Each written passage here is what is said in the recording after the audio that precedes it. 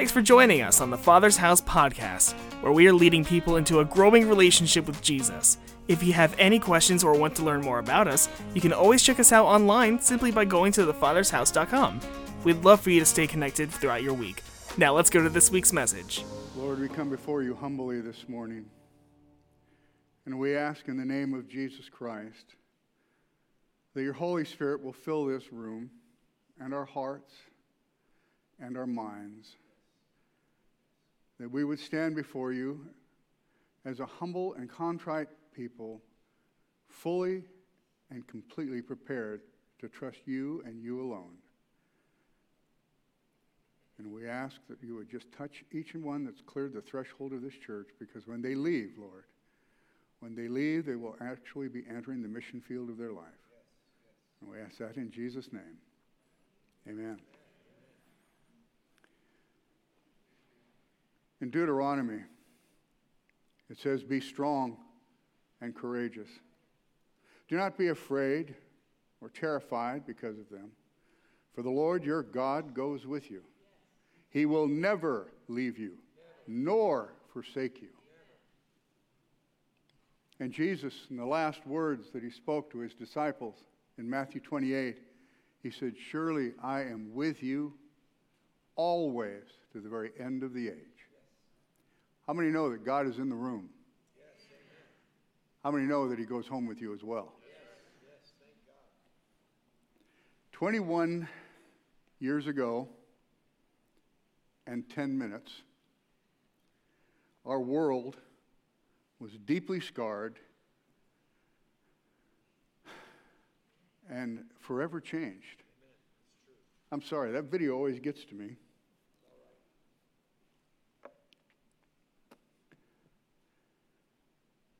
But what have we become? And as a people who stand before God and we pray and ask him to intercede for us, who are we? And where do we put our trust? How many can remember where you were on 9/11? Okay, how many remember what you were doing on 9/11? How many will never forget 9/11? I remember years ago, and it was not that long ago actually, I was sitting on an ice cream freezer in a small mom and pop grocery store, drinking a quart of milk and having a cupcake, because I was a sophomore in high school. As you can see, it wasn't that long ago. And I remember seeing the clerk starting to cry, and I couldn't figure out what the problem was, and President John F. Kennedy was assassinated. There are moments that become altars of remembrance in our heart like that, where we remember exactly what we were doing.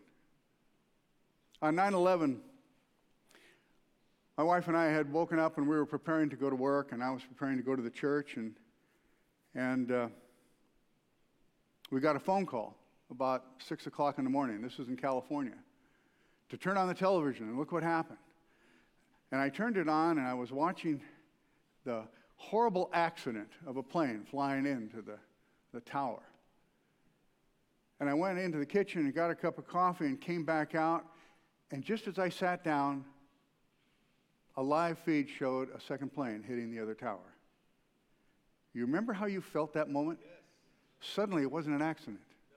Suddenly this was an intentional act. We had just been attacked. My mind just went in every conceivable direction. We went to the church, and I gathered my staff together, and I said, let's just open the doors. We didn't have a service. It was a Tuesday morning. I mean, come on. Stop by here on a Tuesday morning or any other church, and you'll find not a lot going on. Well, we opened the doors, and we did that simply if anybody wanted to come in and just spend some quiet time in the sanctuary, they could come in and do so. And I assigned one staff member and we rotated all day long so there'd be somebody there. Well, along about noon, I was in my office, and one of the staff came in and said, "Pastor, you're going to want to come in and see this." And I walked in, we had a side door that entered into the sanctuary, and when I opened up the door, it was almost full. There were people meeting in little clusters, and there were others just sitting quietly and praying, and it was just I was blown away. I mean, I expected one or two, but I wasn't expecting that many people to show up, but they did. There were people that I hadn't seen in years. They attended church pretty regularly a long time ago. Strangers that I had never seen. And we did that for almost a week. And they just kept coming. And then they stopped coming. It happens. What did they come for? Why did they walk in that church? Why did they walk into any church? In fact, these things happen everywhere. I understand that also took place here. Well, they walked in to find God because they couldn't find God wherever they were. They wanted to find God in a place they knew where God lived. You with me? They came in and sat down in a place where they know that they could open their Bibles freely, they could pray openly without anybody wondering what you're doing. Yeah. They came in to find God because God was hard to find in the ashes and the smoke of the world that has fallen down around us. Yes, they couldn't. So they came into God's house, which is a right place to do it. But I want you to know, your world is continually falling down around you. And the church doors may not necessarily be open. When you get that call in the middle of the night, a call you never expected, never wanted, never thought you would ever receive, and it's a call about some horrible accident or some illness or some issue that took place with a family member, a parent, or maybe a spouse, or a brother or sister, or maybe even a child. First thing you do is you start looking around, where's God? Maybe it's that follow-up appointment that the doctor asked for, and he's not smiling when you walk into his office. The first thing you start thinking is, where's God? Now you may say, I know where God is because I just open up and start talking to him. Well, you know, sometimes in the haze of our pain, it's kind of hard to see where he's at.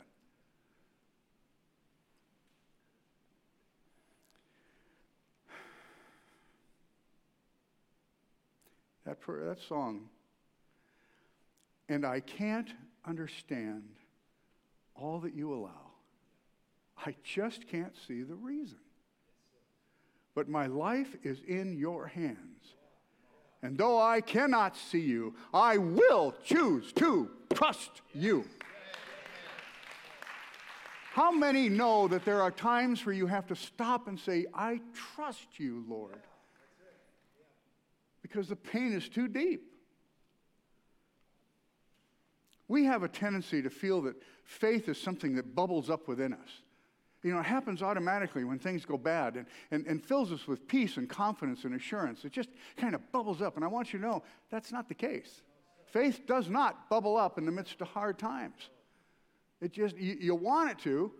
You're crying out, but it's not automatic. It's not. Here's what I'm going to share with you. I personally believe that if you want to find faith in the midst of the devastation of whatever might be taking place in your life, a lasting faith only rests upon one thing, and that is a foundation of trust. Faith is built upon trust. Now, if you're not sure, how many here came here in a car? Okay, the rest of you walked. Interesting. I'm usually out front. I don't see you walking in, but okay. Some of you didn't raise your hand. I've actually had to get out of the way because you were driving, so I know how you got here.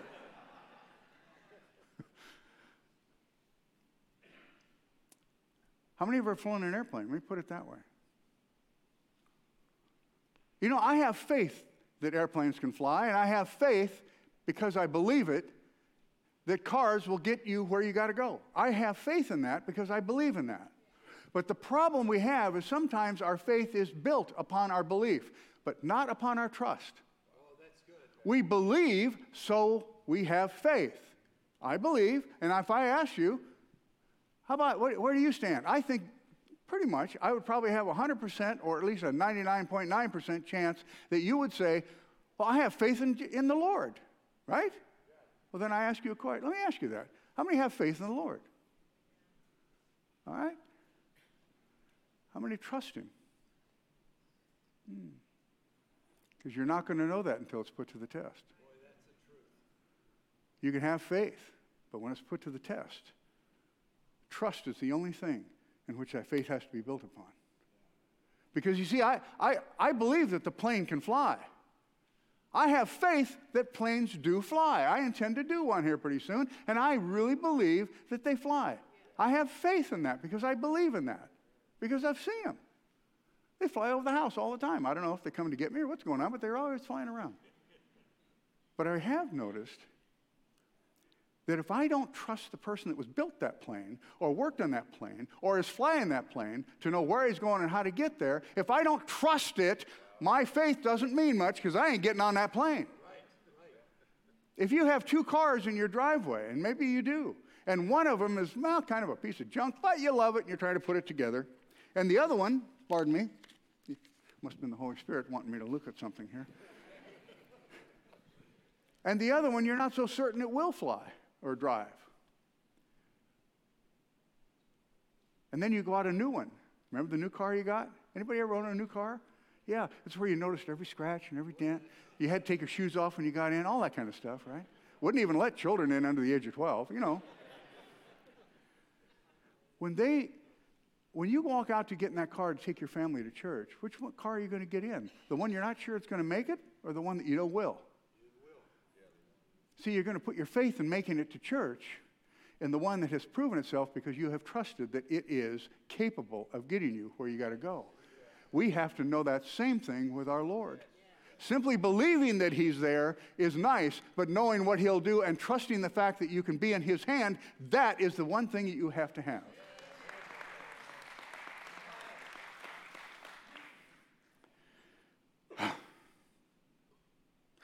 Remember what happened after that? Roberta and I went to 9/11 Memorial. We were in New York a few weeks back, and we went to the 9/11 Memorial. Anybody? I know one couple here. Yeah? Never have you? You can see I was there. We walked through, and you see things like huge fire trucks crushed, just destroyed.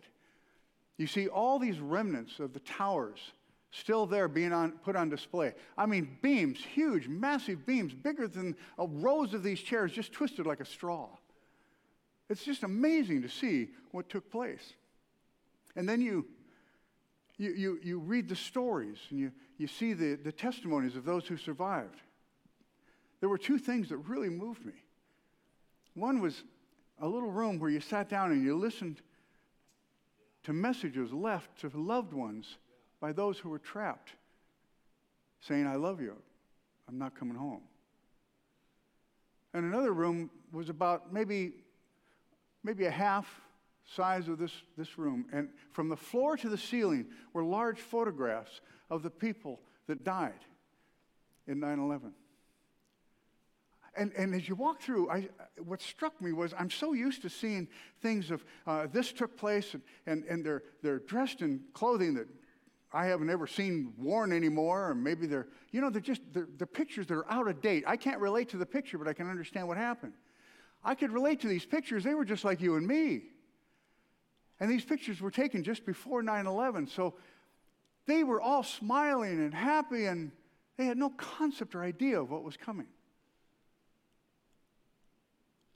I got to tell you, I've watched it, I've heard it, I've listened to it, I've watched the various videos, I've seen the pictures, I've talked about it, but it never really struck me to become mine until I walked into that place.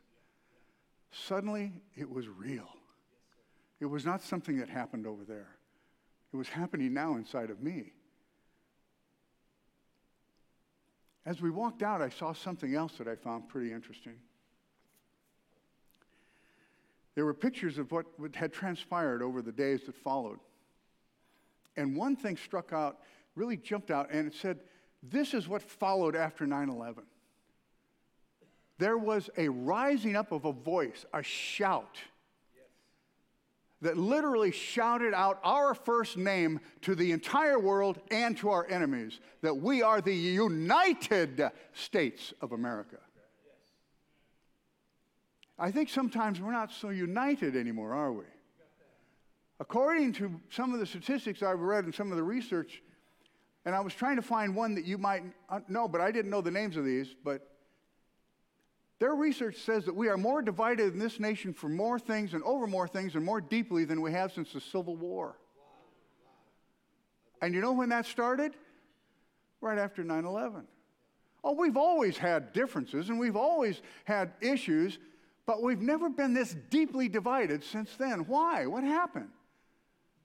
I think when the pendulum swung, we turned back and went another direction.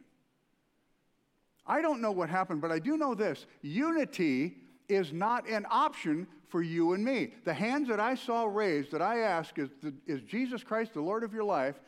Those hands, I talk to you now. You don't have an option to be anything but unified to your brothers and sisters in Christ. Yes. You do not have an option because God himself commanded it. John chapter 13, verses 34. A new command I give you. And take note of this. It's not a command. It's not something. Listen, this is new, and it's a great suggestion, and I think it would work for the company. No. A new command I give to you. Love one another as I have loved you. So you must love one another. For by this everyone will know that you are my disciples if you love one another. Yes, sir. Is there anybody that you know of, anyone, who does not know that you are a disciple of Christ? I bet you everyone's got somebody. Well, let them know that you are by the way you love one another. Well, they'll know by the fish that I have in the back of my car. You don't need something the size of a marlin on the back of your car to let the world know that you're saved, right? Oh, they'll know because I've got a dolly to have to lift up my Bible. It's a biggie, and I take it to church. Do not put anything between you and your relationship with other brothers and sisters if you want the world to see what Christ is all about. And yet, for some reason, within the body of Christ, we do have a way of dividing ourselves very quickly. I don't know why that is. You come to church, you laugh, you smile at each other, and then you get in the car and going, did you see what she was wearing? Oh, yeah. Come on. 1 Corinthians 1, verse 10 says, I appeal to you, brothers and sisters, in the name of our Lord Jesus Christ, that all of you agree with one another in what you say, and that there be no divisions among you, but that you be perfectly united in mind and thought. Whoa, wait a minute. Now you kind of went overboard there. Okay? Not my words. Bible. All right? Be unified. Does that mean that you have to like everybody? You don't find the word like anywhere in the Bible. There is no command to like anyone, but there is a command that you love everyone. That's the difference. And specifically, those who walk with Christ, those who profess Jesus. Now you can say, well, I know they love God and I know they profess Jesus, but I got to tell you, they don't live right. No, they don't live your right. Leave it alone if you love them. We good? Do I hear an uh-huh? That's all I'm asking. Do you remember when the 112th Congress got together? The 112th Congress, a few days, or actually I think it was either the same day or the following day, they gathered together on the steps of the Capitol building in Washington, D.C. Every single congressman, every single senator, every single assemblyman, every single representative, they were there. And they did something shocking. And I say that in today's vernacular and what we see. They actually held hands with each other. And they prayed a singular prayer together to God. And they even sang a song. Can you believe that?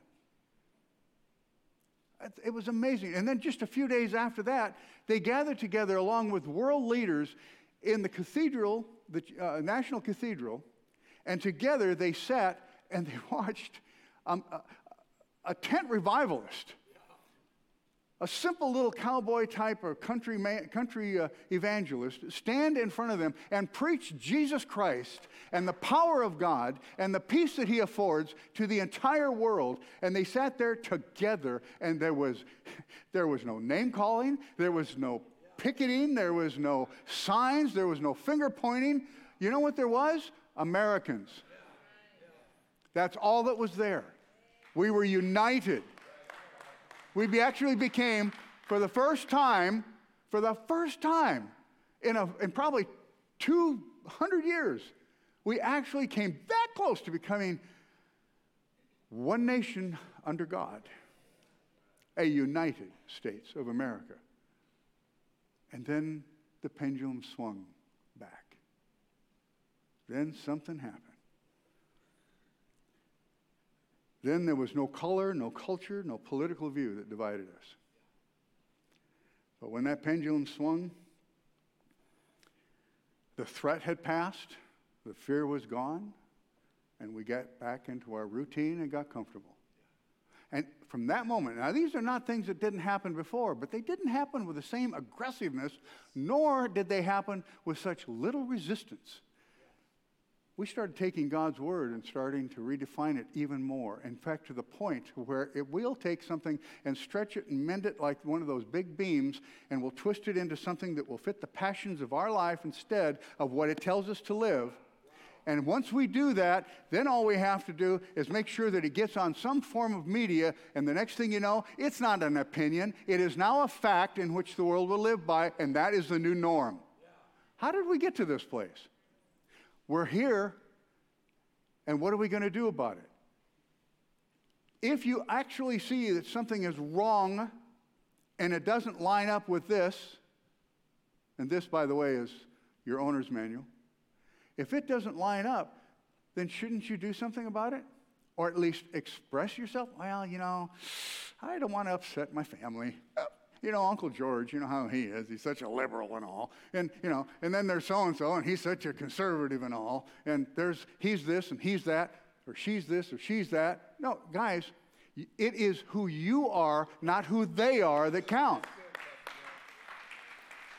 That's what makes the difference. We started to trust man again instead of God. And in the midst of all of that, the next thing you do is we simply took God's word and we put it on the shelf, and we started listening to celebrities and politicians and anybody else who had an opinion. True. And the Bible remains up there gathering dust. But we pull it down every time we go to church on Sunday. Yeah. Galatians chapter 1, verse 6 to 7, Paul is writing the church in Galatia, and he's telling them, you know what? I'm really surprised at how quickly you changed. He says, I am shocked that you are turning away so soon from God. Who called you to himself through the loving mercy of Christ? You are following a different way that pretends to be the good news, but is not the good news at all. You are being fooled by those who deliberately twist the truth concerning Christ. If you can twist the truth concerning Christ, you can twist the truth on just about anything. Well, that's it. A national attitude rose up, one that we've always had, but again, the changes that you're seeing being made deal with everything from morality, our ethics, racial issues, everything that is rising up. There are things that need to be changed. Please, let me make this clear. I am not suggesting even that much that there isn't things that are desperately in need of change in our country and in this world. Yes. Oh, yeah. There are a lot of things that are absolutely wrong that need to be changed to made right. But we need to be cautious at the changes that are being made that we know right off the bat. We think, whoa, wait a minute, that's a little on the strange side. I don't know if that's really true. Next thing you know, it's true, and if you don't agree with it, you're the bad guy. Yeah. We have to get back to a country that is united, and I'm not suggesting that we have to start believing what everybody else believes except for in Christ Jesus alone. With that many applauding, I'm going to run for office. No, I'm not. I don't know why anybody does. Psalms 27:9. Listen to what the psalmist says. Do not hide your face from me. Do not turn your servant away in anger. You have been my help. Do not abandon me nor forsake me, O God of my salvation. He's saying simply, Lord, you were there before. How come I can't see you now? I went to church and I heard about a testimony, and my life is just like that. How come I don't see you like he saw you or they saw you? And then he says, and why are you angry at me? What did I do? Do you realize when we start putting blame and having to find somebody to fix things, it always comes back on us. And guilt starts to arise. And I want you to know, God didn't bring guilt. He did bring conviction, but he didn't bring guilt to us. The Psalms goes on in Psalms 10:1, he says, "Why, Lord, do you stand far off? Why do you hide yourself in times of trouble?" You know, we just can't see God sometimes in the insanity of sociopaths that are in planes wanting to destroy someone. It's hard in all that ash when your pain is the only thing you feel and the only thing you see is destruction. It's hard. But our spiritual vision can do it if we choose to trust God. Have you ever heard of Janelle Guzman McMillan? Anybody heard of her? She worked for the Port Authority on the 64th floor of the North Tower. She got to work that morning. She got herself a cup of coffee, sat down at her desk, and at 8:45 or 46, she felt a jar, and she thought it was an earthquake. And then she looked out the window and saw all these papers falling down. Because an American Airlines Boeing 767 flew right into the building 30 floors above her. The emergency broadcast system that they had on the wall came through, and a man's voice said, "Everyone, please remain where you are in your offices, and help will be coming up to help you and to greet you and to assist you. So just remain where you are." So they did. She sat, sipped coffee, and wondered where all that paper was coming from. 17 minutes later, a United Airlines Boeing 767 flew into the South Tower. And she and her fellow employees started their descent down the stairwell.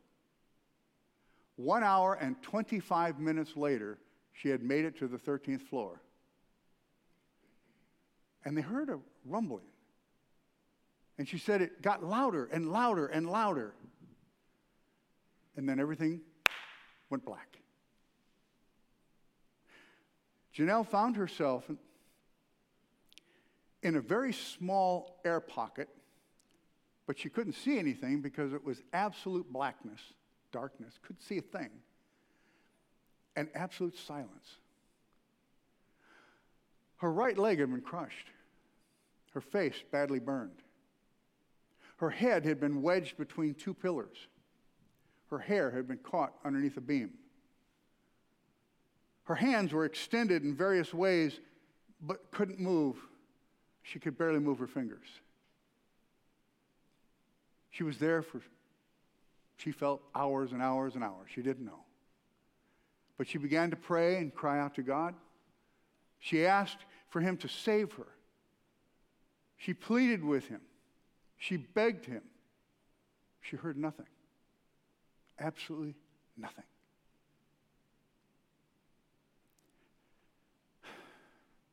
She was about to give up when she felt in her heart that she needed to continue to seek out God and to trust him. So she called one more time, "Lord, I trust you and I need you." And then she came to the realization that she wasn't going to live through this. She started praying for her children and her family. And when she finished, she took a deep breath and closed her eyes and prepared to die. And someone took her hand. She felt someone take her hand. She couldn't see, she couldn't move, she couldn't hear, but all of a sudden a voice of a man came, we're going to get you out. Don't move, you're okay. We're going to get you out. The man continued to speak to her, pray with her, talk to her, encourage her. She asked him his name, and he said, "My name is Paul." She said, "Paul, when are we going to get me out of here?" And he kept saying, "Soon, just hold on. Don't give up." He stayed with her and talked with her, and she was under that ground for 27 hours. On the 27th hour, Paul let go of her hand, and nothing happened. And she started to panic. But then she heard a dog bark. And then she heard men shout. But they were so far away. They weren't far away. They were right above her. But she was so deep that they've testified that there was no human reason, no rationale for her to have survived. Because she was so deep, the dog shouldn't have never even found her. But after 2 to 3 hours of digging, they got her out. When she came out of the hospital and was released, her and her husband went to find Paul. And they went to all the various agencies and substations around that sent officers and fire service people to the scene right after the building had collapsed. She was told that no one had reached the point where she was at for at least 24 hours. She was told that no one was allowed after that to even go anywhere near there, or even before that, because they didn't know what was going to happen. And here's the strange part. Out of all those agencies, and with such a common name as Paul, none of them had a Paul. She wrote a book called My Angel Paul.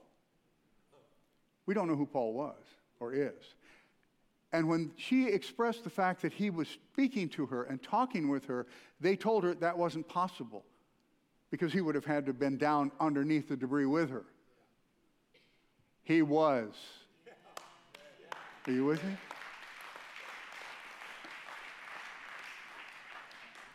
Psalms 10:14 says, "But you, God, see the trouble of the afflicted. You consider their grief and take it in hand. The victims commit themselves to you." I want to ask you, I just want to share this. I believe that Janelle's experience and the experience of being rescued was one that we ought to all take personally in our own lives. Because there may be someone here, maybe you, that feel that maybe something you had done or some place you had been or some concept that you believe or whatever, maybe something in your past, I don't know, that you are so buried, so deep that even God himself probably couldn't find you. That Holy Spirit is just like that dog. That Holy Spirit is out after you. And he will find you no matter how deep things have been or how deep things are going. He will save you. He will rescue you. It may not be the way you want it to be rescued. And it may not be the way you want it to resolve. But it will be exactly the way he wants if you trust him. I want to pray for you. And I'm going to, in a moment when we close, we're going to have our prayer team up here. And I'm going to ask you simply, come up. You don't have to share what your issues of heart are. You can bring to them and just have an agreement with someone else and say, I need a little prayer in this, or I know somebody who does. Help me to pray for them. But right now, I'm asking you, if you have not put your trust in God, but you have faith because you believe in God, then it's time to get a little deeper in the debris. Let's pray. Father, in the name of Jesus Christ, I come before you humbly and I ask you, Lord, that you would put your hand upon the people that sit before me. Whatever it is they face or whatever it is they're going to face, I ask you, Lord, that you just reach into their lives and let them know that you will get as deep as they are, wherever they are, to bring them out. Take them by the hand, Lord, and put your hand on their heart. And if you alone and you only are who we can turn to. If you are sitting here this morning and you've never given your life to Christ, or you're here and you have, but sometimes you're not sure, you always trust. Trust me. Trust me, you're not alone. I'm going to ask you if you just raise your hand and let me see the faces and the hands of those. Yes. Yes. I can see them. Pretty amazing how heavy that debris is. It keeps that hand kind of low, doesn't it? Doesn't have to be. It doesn't have to be. Heavenly Father, wrap your arms around each one in this room. Lift them up and out of the debris of confusion or pain or fear that they might have in their life, and set them free. Lord, we have come to serve you and you alone. And in spite, as that song says, wherever I am, no matter how deep my pain is, I will trust you. Say that with me. Lord, I will trust you. We put our entire lives in your hands, Father, and we thank you for all that you do, all you will continue to do. In the name of your Son, Jesus Christ, our Lord. Amen. God is good. God is good. How many know God is good? Stand with me and let's continue in our worship. As a church, it's our honor to play a small part in all that God is doing in and through your life, and we would love to help you continue that journey. To find out what your next steps are in your relationship with Jesus, all you have to do is go to thefathershouse.com/next. Join us next week as we continue to love God, help people, and make disciples.